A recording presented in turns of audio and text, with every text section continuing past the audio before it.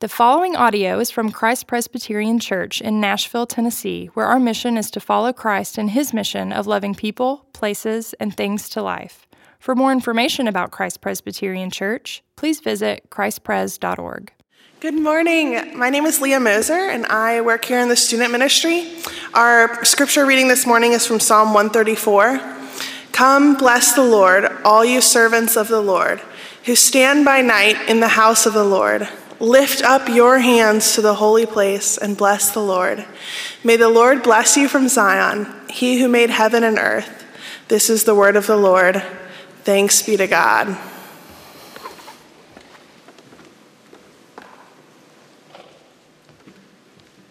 Good morning. My name is Lee Eric Fesco. I'm the Director of Discipleship here at Christ Presbyterian Church. You may have seen me recently in the 4 Groups video that we recently put out. This would be a great time to remind you, hey, this is a sort of a last opportunity. There's always an opportunity, but this is when we're going to start to assemble, make sure we have all the groups assembled. So if you haven't had a chance to register for a 4 group, we'd encourage you to do that at christpres.org/connect-groups. I hope you'll do that. But anyway, I was in the 6th grade, and it was Christmas break. My family decided we wanted to spend Christmas with my grandparents, who at the time lived in Mexico City. So my parents decided we would take a road trip and drive from where we lived, which was the San Francisco Bay Area, to Mexico City. Now, if that sounds like a long trip, your assessment is correct. A quick search on Google Maps tells me that's a 37-hour drive at best. The thought of driving 37 hours today is not an appealing one to me. My family and I, we love a good road trip, but 37 hours in the 1980s in a station wagon that did not have air conditioning.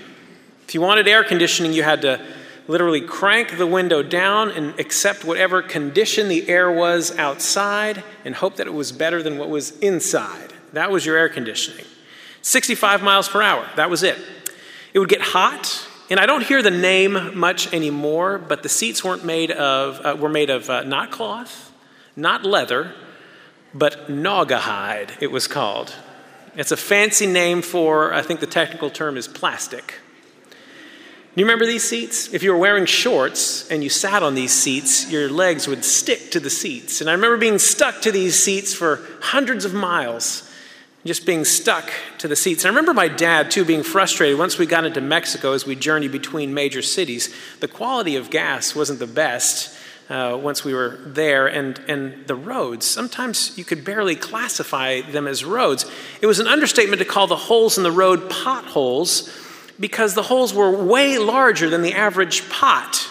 There were craters in the earth right there on the highway as you were driving. And every time we hit one, my mom would gasp in exasperation, certain we'd just lost all the wheels on the wagon. And I know what some of you might be thinking. That sounds concerning. What would happen if your car broke down? I will tell you. Because our car did break down. It broke down somewhere outside of Phoenix, Arizona, the desert. And fortunately, my dad was still able to make the car limp along to the next town, and you'll notice I'll use that in quotes. I remember it was late, it was dark, and there wasn't much going on in this town. I was excited about the first motel we came across, because right there, proudly on the marquee, they advertised waterbeds in every room. They had no vacancy because, waterbeds were a big deal back then. The next motel we found, fortunately, had a room for us. The motel was called, and I kid you not, the Yucca Motel. It might technically be pronounced Yucca, but in my 11-year-old brain and my 11-year-old eyes read it as Yucca. And true to its name, it was. I don't remember many details, but I do remember my mom bringing in blankets from the car and telling us to sleep on top of those blankets and not to touch anything. Don't touch anything. It was the only time she told us, I forbid you to take a shower for fear of what's growing inside the shower. Do not take a shower. The next morning, what was for breakfast? The only thing available was the leftover pizza from the night before that my mom preserved in the blue igloo cooler that we brought with us on the trip. It was my first time eating cold pizza, and it wasn't so bad. To make a long story short, there are numerous memories about that trip etched permanently in my mind and was without a doubt a journey to behold. And when we made it to Mexico City, when we finally made it to Mexico City, we arrived at my grandparents' home and we saw them face to face. And well, suddenly the struggle to get there didn't seem so bad. I remember feeling grateful to be there. I'm sure in that moment, knowing my parents and knowing my grandparents, undoubtedly we stopped to bless God for bringing us safely to our destination. The sermon series we're in now is called the Psalms of Ascent. And you might say both figuratively and literally, we've reached our destination. This is the final Psalm of Ascent, and we might say we've reached the journey's end.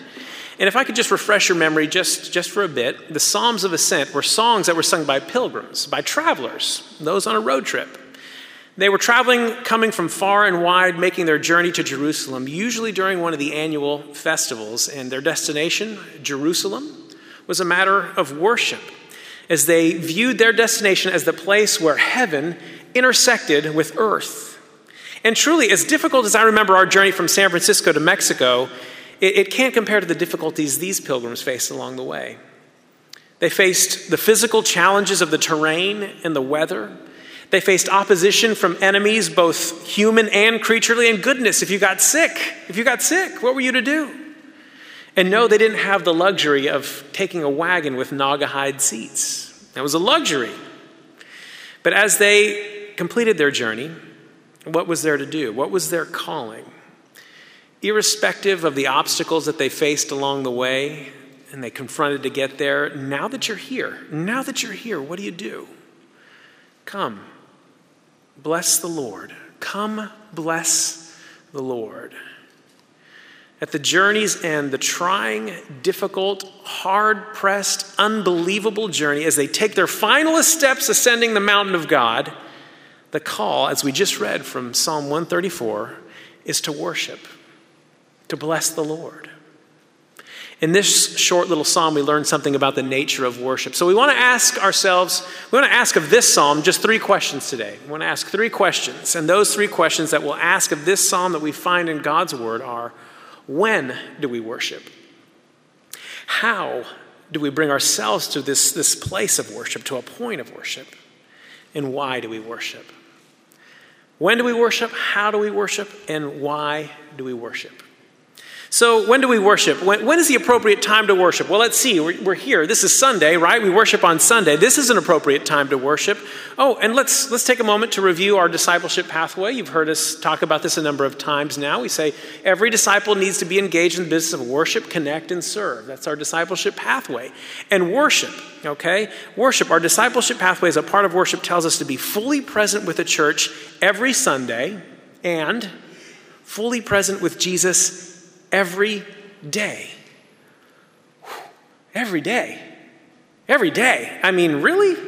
Lyric, I appreciate the enthusiasm here, but let's be honest, some days are better than others, am I right?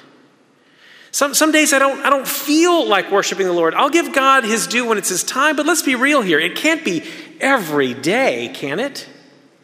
Every day doesn't lend itself to worship. And if you're saying I should bless God even when I don't feel like it, isn't that a bit disingenuous? Here's what the response from Psalm 134 is.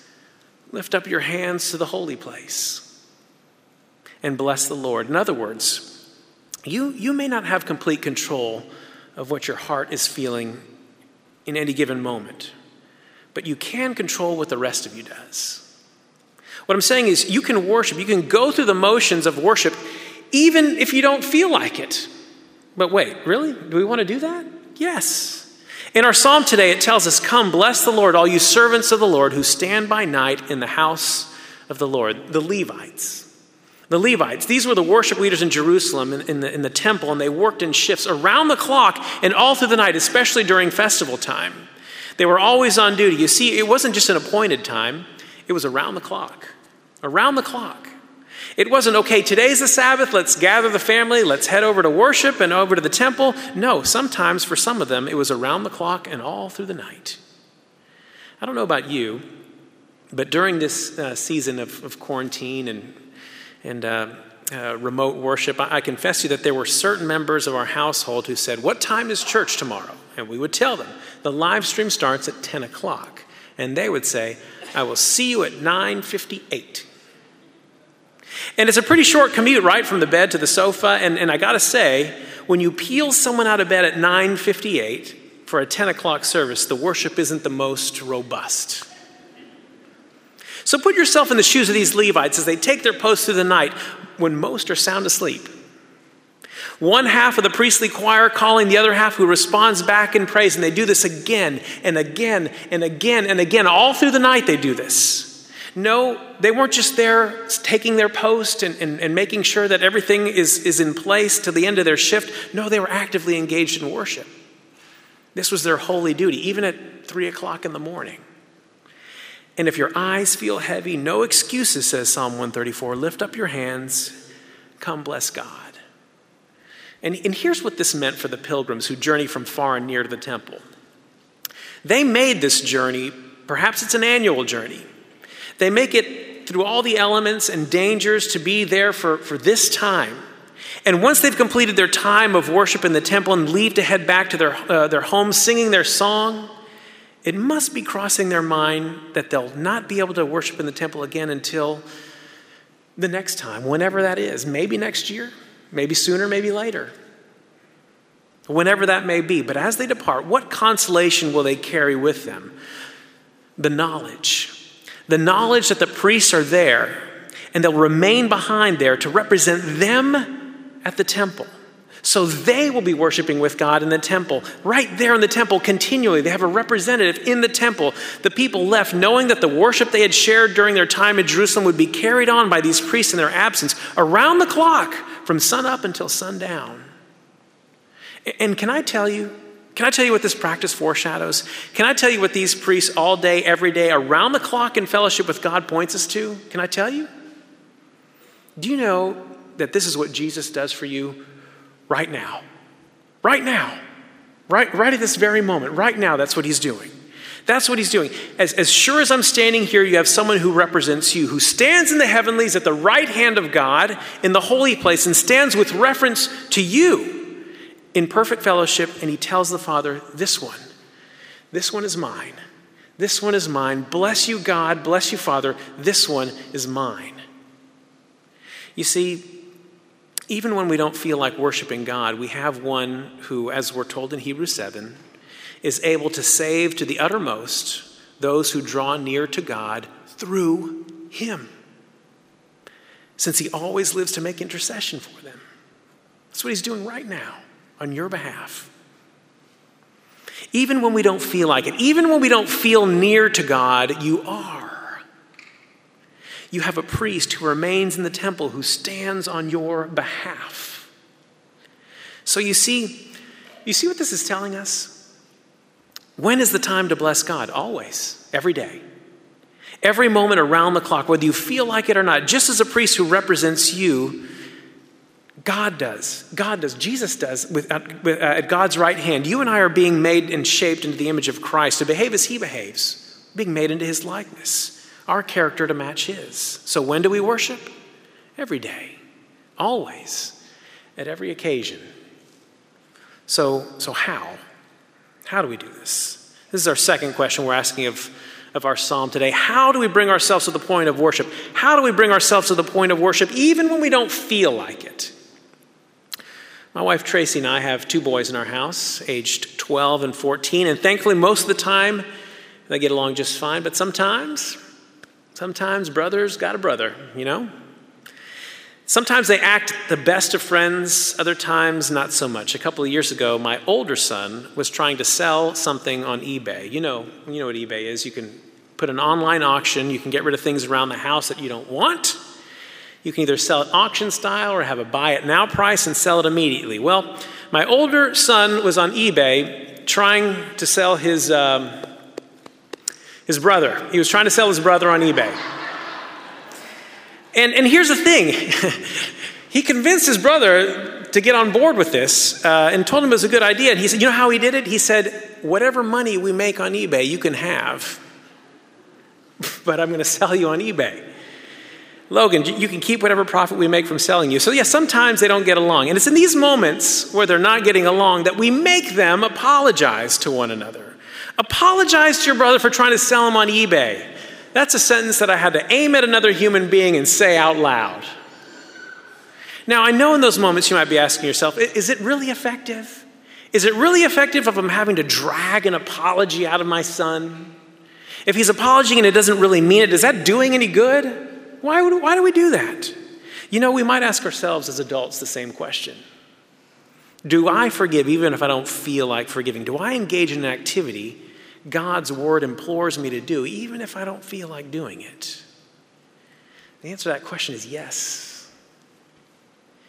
Though my son may not mean what he's saying in the moment, though he may not feel it, he still gets to experience all the benefits that go along with a relationship restored.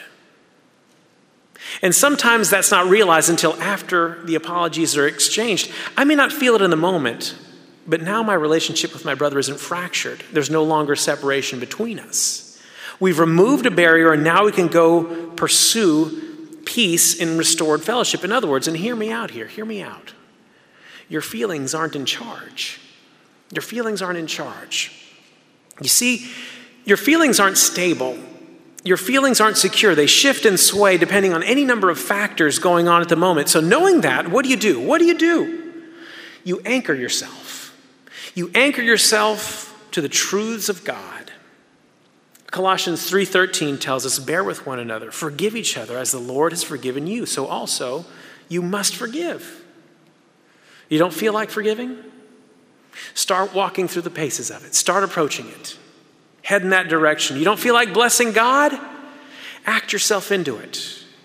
How can that be healthy? Can that be healthy?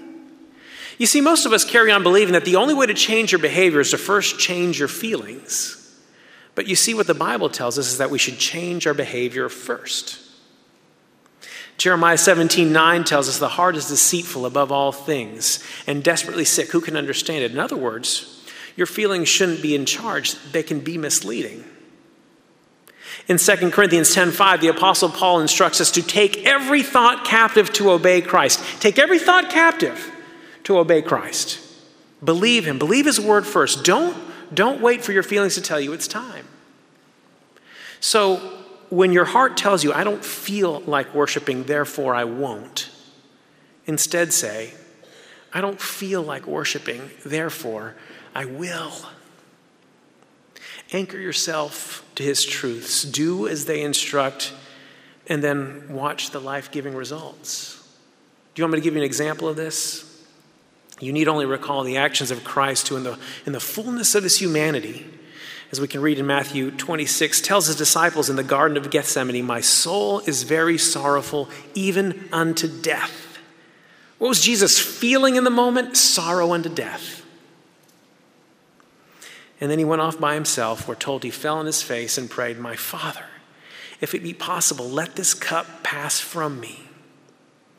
Jesus was fully God, but also fully man. His human nature is perfect, but even in that perfection, he was wrestling with his humanity. He was struggling with what he was feeling, with what awaited him, and what awaited him was the violence of the cross. And even more than the physical torture of the cross, what anguished him the most was the thought of his Father's wrath weighing down upon him, crushing him. Father, this is what I'm feeling right now, but what was immovable? What was indispensable? What was his anchor? His anchor was in the will of his Father, which was spoken through the prophet Isaiah, but he was pierced for our transgressions. He was crushed for our iniquities. Upon him was the chastisement that brought us peace, and with his wounds, with what he was dreading, we are healed. We're given life. The fullness of the human experience, in spite of what his feelings might have been trying to dictate in the moment, he proceeded as the word of God spoke. If the scriptures are asking us to override what it is we're feeling in the moment and bless God anyway, can we actually do that? Can we do that? Why do we do that? Why should we do this? And so perhaps it's in understanding the why that will help us fully understand the when and the how. So why do we do this? Why do we worship? We've discussed when we worship, always. We've discussed how we do it whether we feel like it or not. So why do we do this? Why do we worship? And why do we worship even if we don't feel like it? My kids, they're the ones that I was telling you about a moment ago that we're trying to sell each other on eBay. They're approaching and entering the teen years, and they're becoming self-aware, like the science fiction robots that you read about and watch about on different shows. They're becoming self-aware. They're a never-ending fountain of why now. They're always asking, why do we need to do this? Or why does it need to happen that way? Or why do I need to go there? Always why. For instance, they see that every day I wake up early. I have a routine. And I go through this routine, and for as long as they've known me, which is all their life, as long as they've been alive, they've seen me do this. I wake up early, I do the things I need to do before I leave for the day, I kiss them goodbye, and I go away for several hours. And after those several hours, I come home, we eat dinner, we go through our evening rituals, and then go to bed, and it starts all over again. And somehow through the course of engaging in this ritual, I earn a wage. I am compensated for the portion of that routine that I engage in daily. As my kids are becoming increasingly self-aware and older and smarter, they start to see for themselves that, hey, you know what? I'm engaging in a routine too. I'm forced to wake up every day. I go away for several hours during the day. I do lots of work when I go away, and sometimes I even bring a lot of that work home with me. And then I do all this again the next day. And at this point, this is where they ask me, so why is it that I am not being compensated for all the time I put into my routine? Or more plainly stated, why don't I get paid for going to school? And so I answer this a number of ways, including, you do get paid. You know where I'm going with this, right? You know what I'm about to say. You have a roof over your head. You get 3 squares a day. You have clothes on your back. Right? This is what my parents told me, and I'm turning into my parents, I see, in all this. But I also tell them this. Don't you see what you're doing here? Don't you see why you go to school and work hard? And do all these things that are expected of you? Do you know for whose benefit this is? It's not for your teacher's benefit. It's not even for my benefit or your mother's benefit, though I do hope you'll care for me when I'm old. The person who will benefit the most from the work that you engage in right now is you. Who is the beneficiary of our worship to God? Who benefits the most from this transaction? That would be you. That would be me.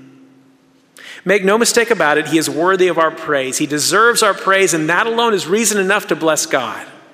As today's psalm described, it's a scene very reminiscent of what the prophet described in chapter 6 of Isaiah. And I always loved how R.C. Sproul described these events. And now he gets to be a witness to what Isaiah is describing here firsthand, where Isaiah says, I saw the Lord high and lifted up.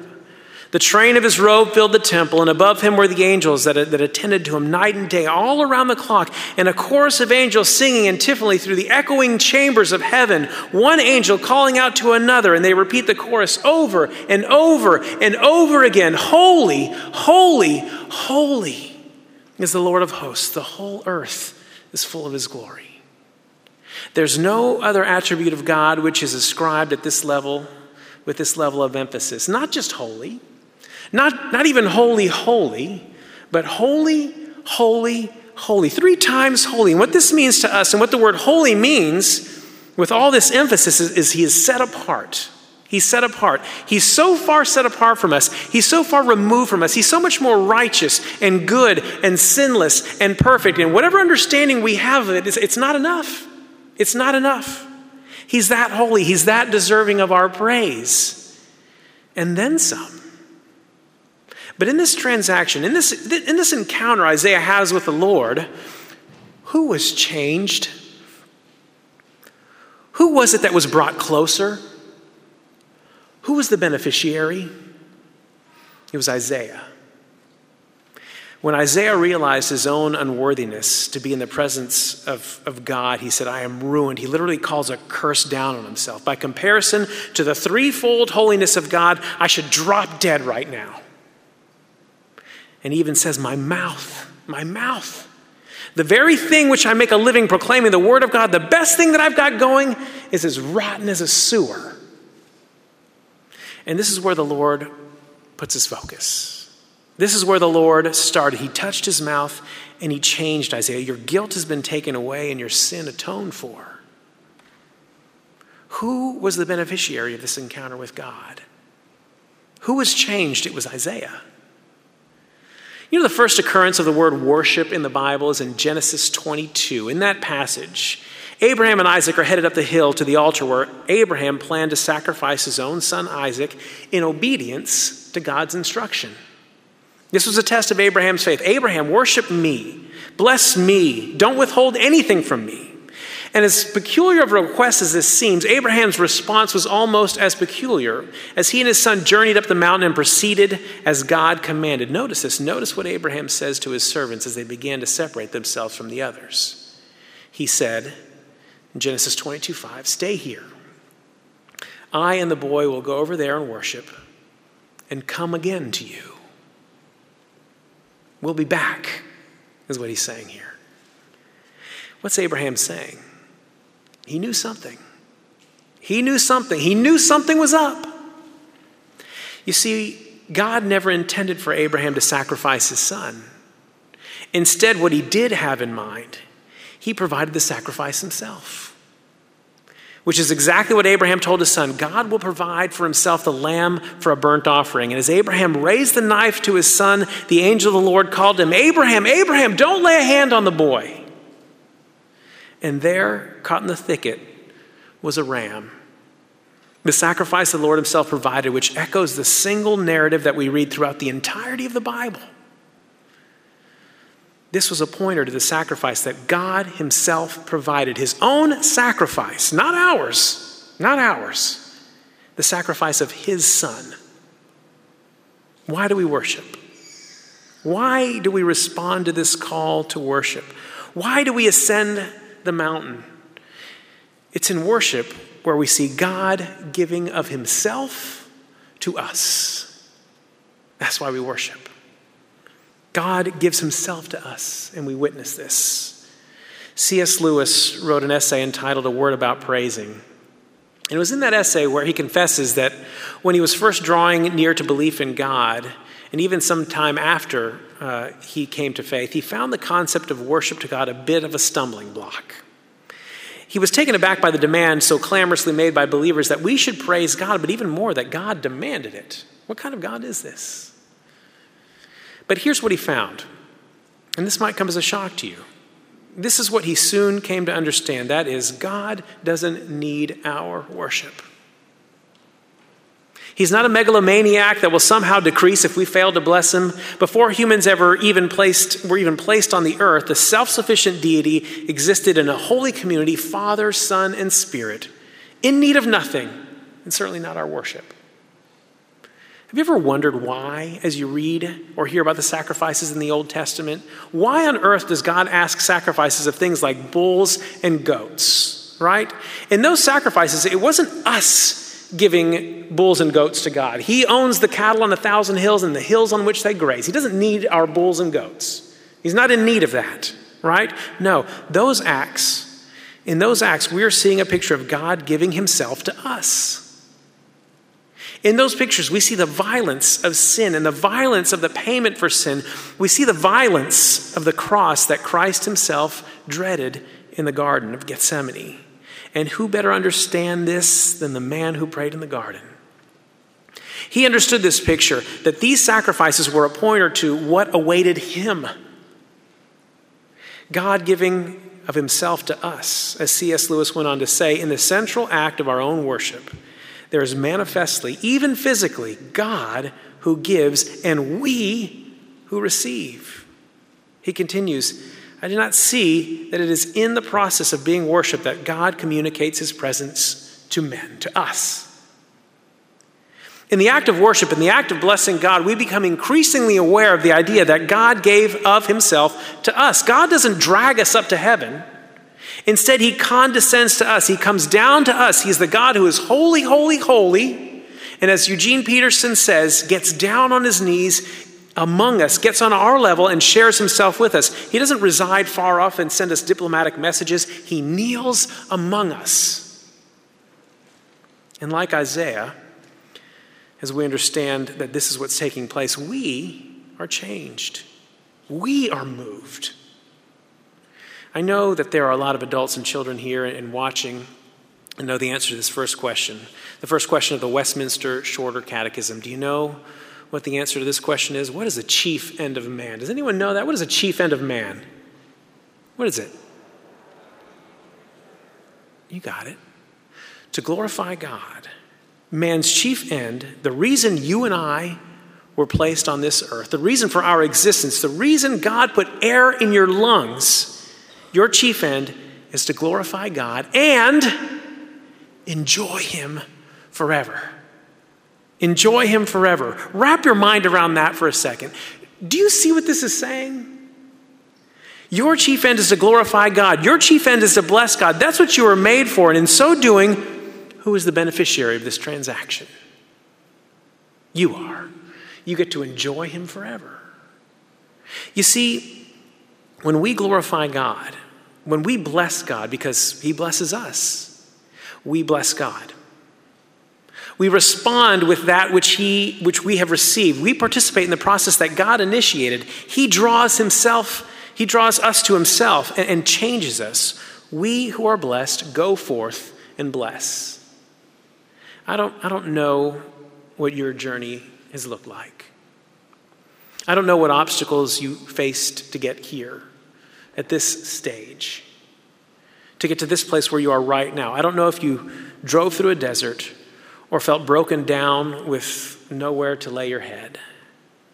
I don't know if you face enemies of man or creature, but I do know this. You're here now. You're here now.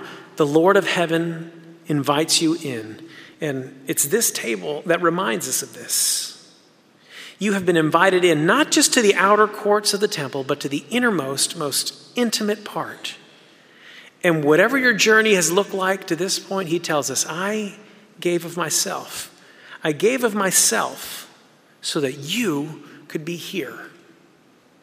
So you can arrive here at this place where now you only see in a mirror dimly. You only see in a mirror dimly, but one day, face to face. Because he gave of himself to you, so come. Come bless God, and God bless you. Let's pray with me. Lord, we bless you. We bless you for who you are. You are worthy of our praise, but Father, I thank you that by your own action, the transaction doesn't stop there. I thank you that you call us to praise and somehow we reap the benefit. You give yourself to us when we had nothing to give. You gave us your Son who died for our sin and lived for our righteousness. So Father, put praise on our lips as ones who are eternally grateful of your love and provision for us. Change us and make our praising lips go forth from here, eager to tell the world of the God who blesses us. May we bless you all our days. It's in Christ's name that we pray. Amen.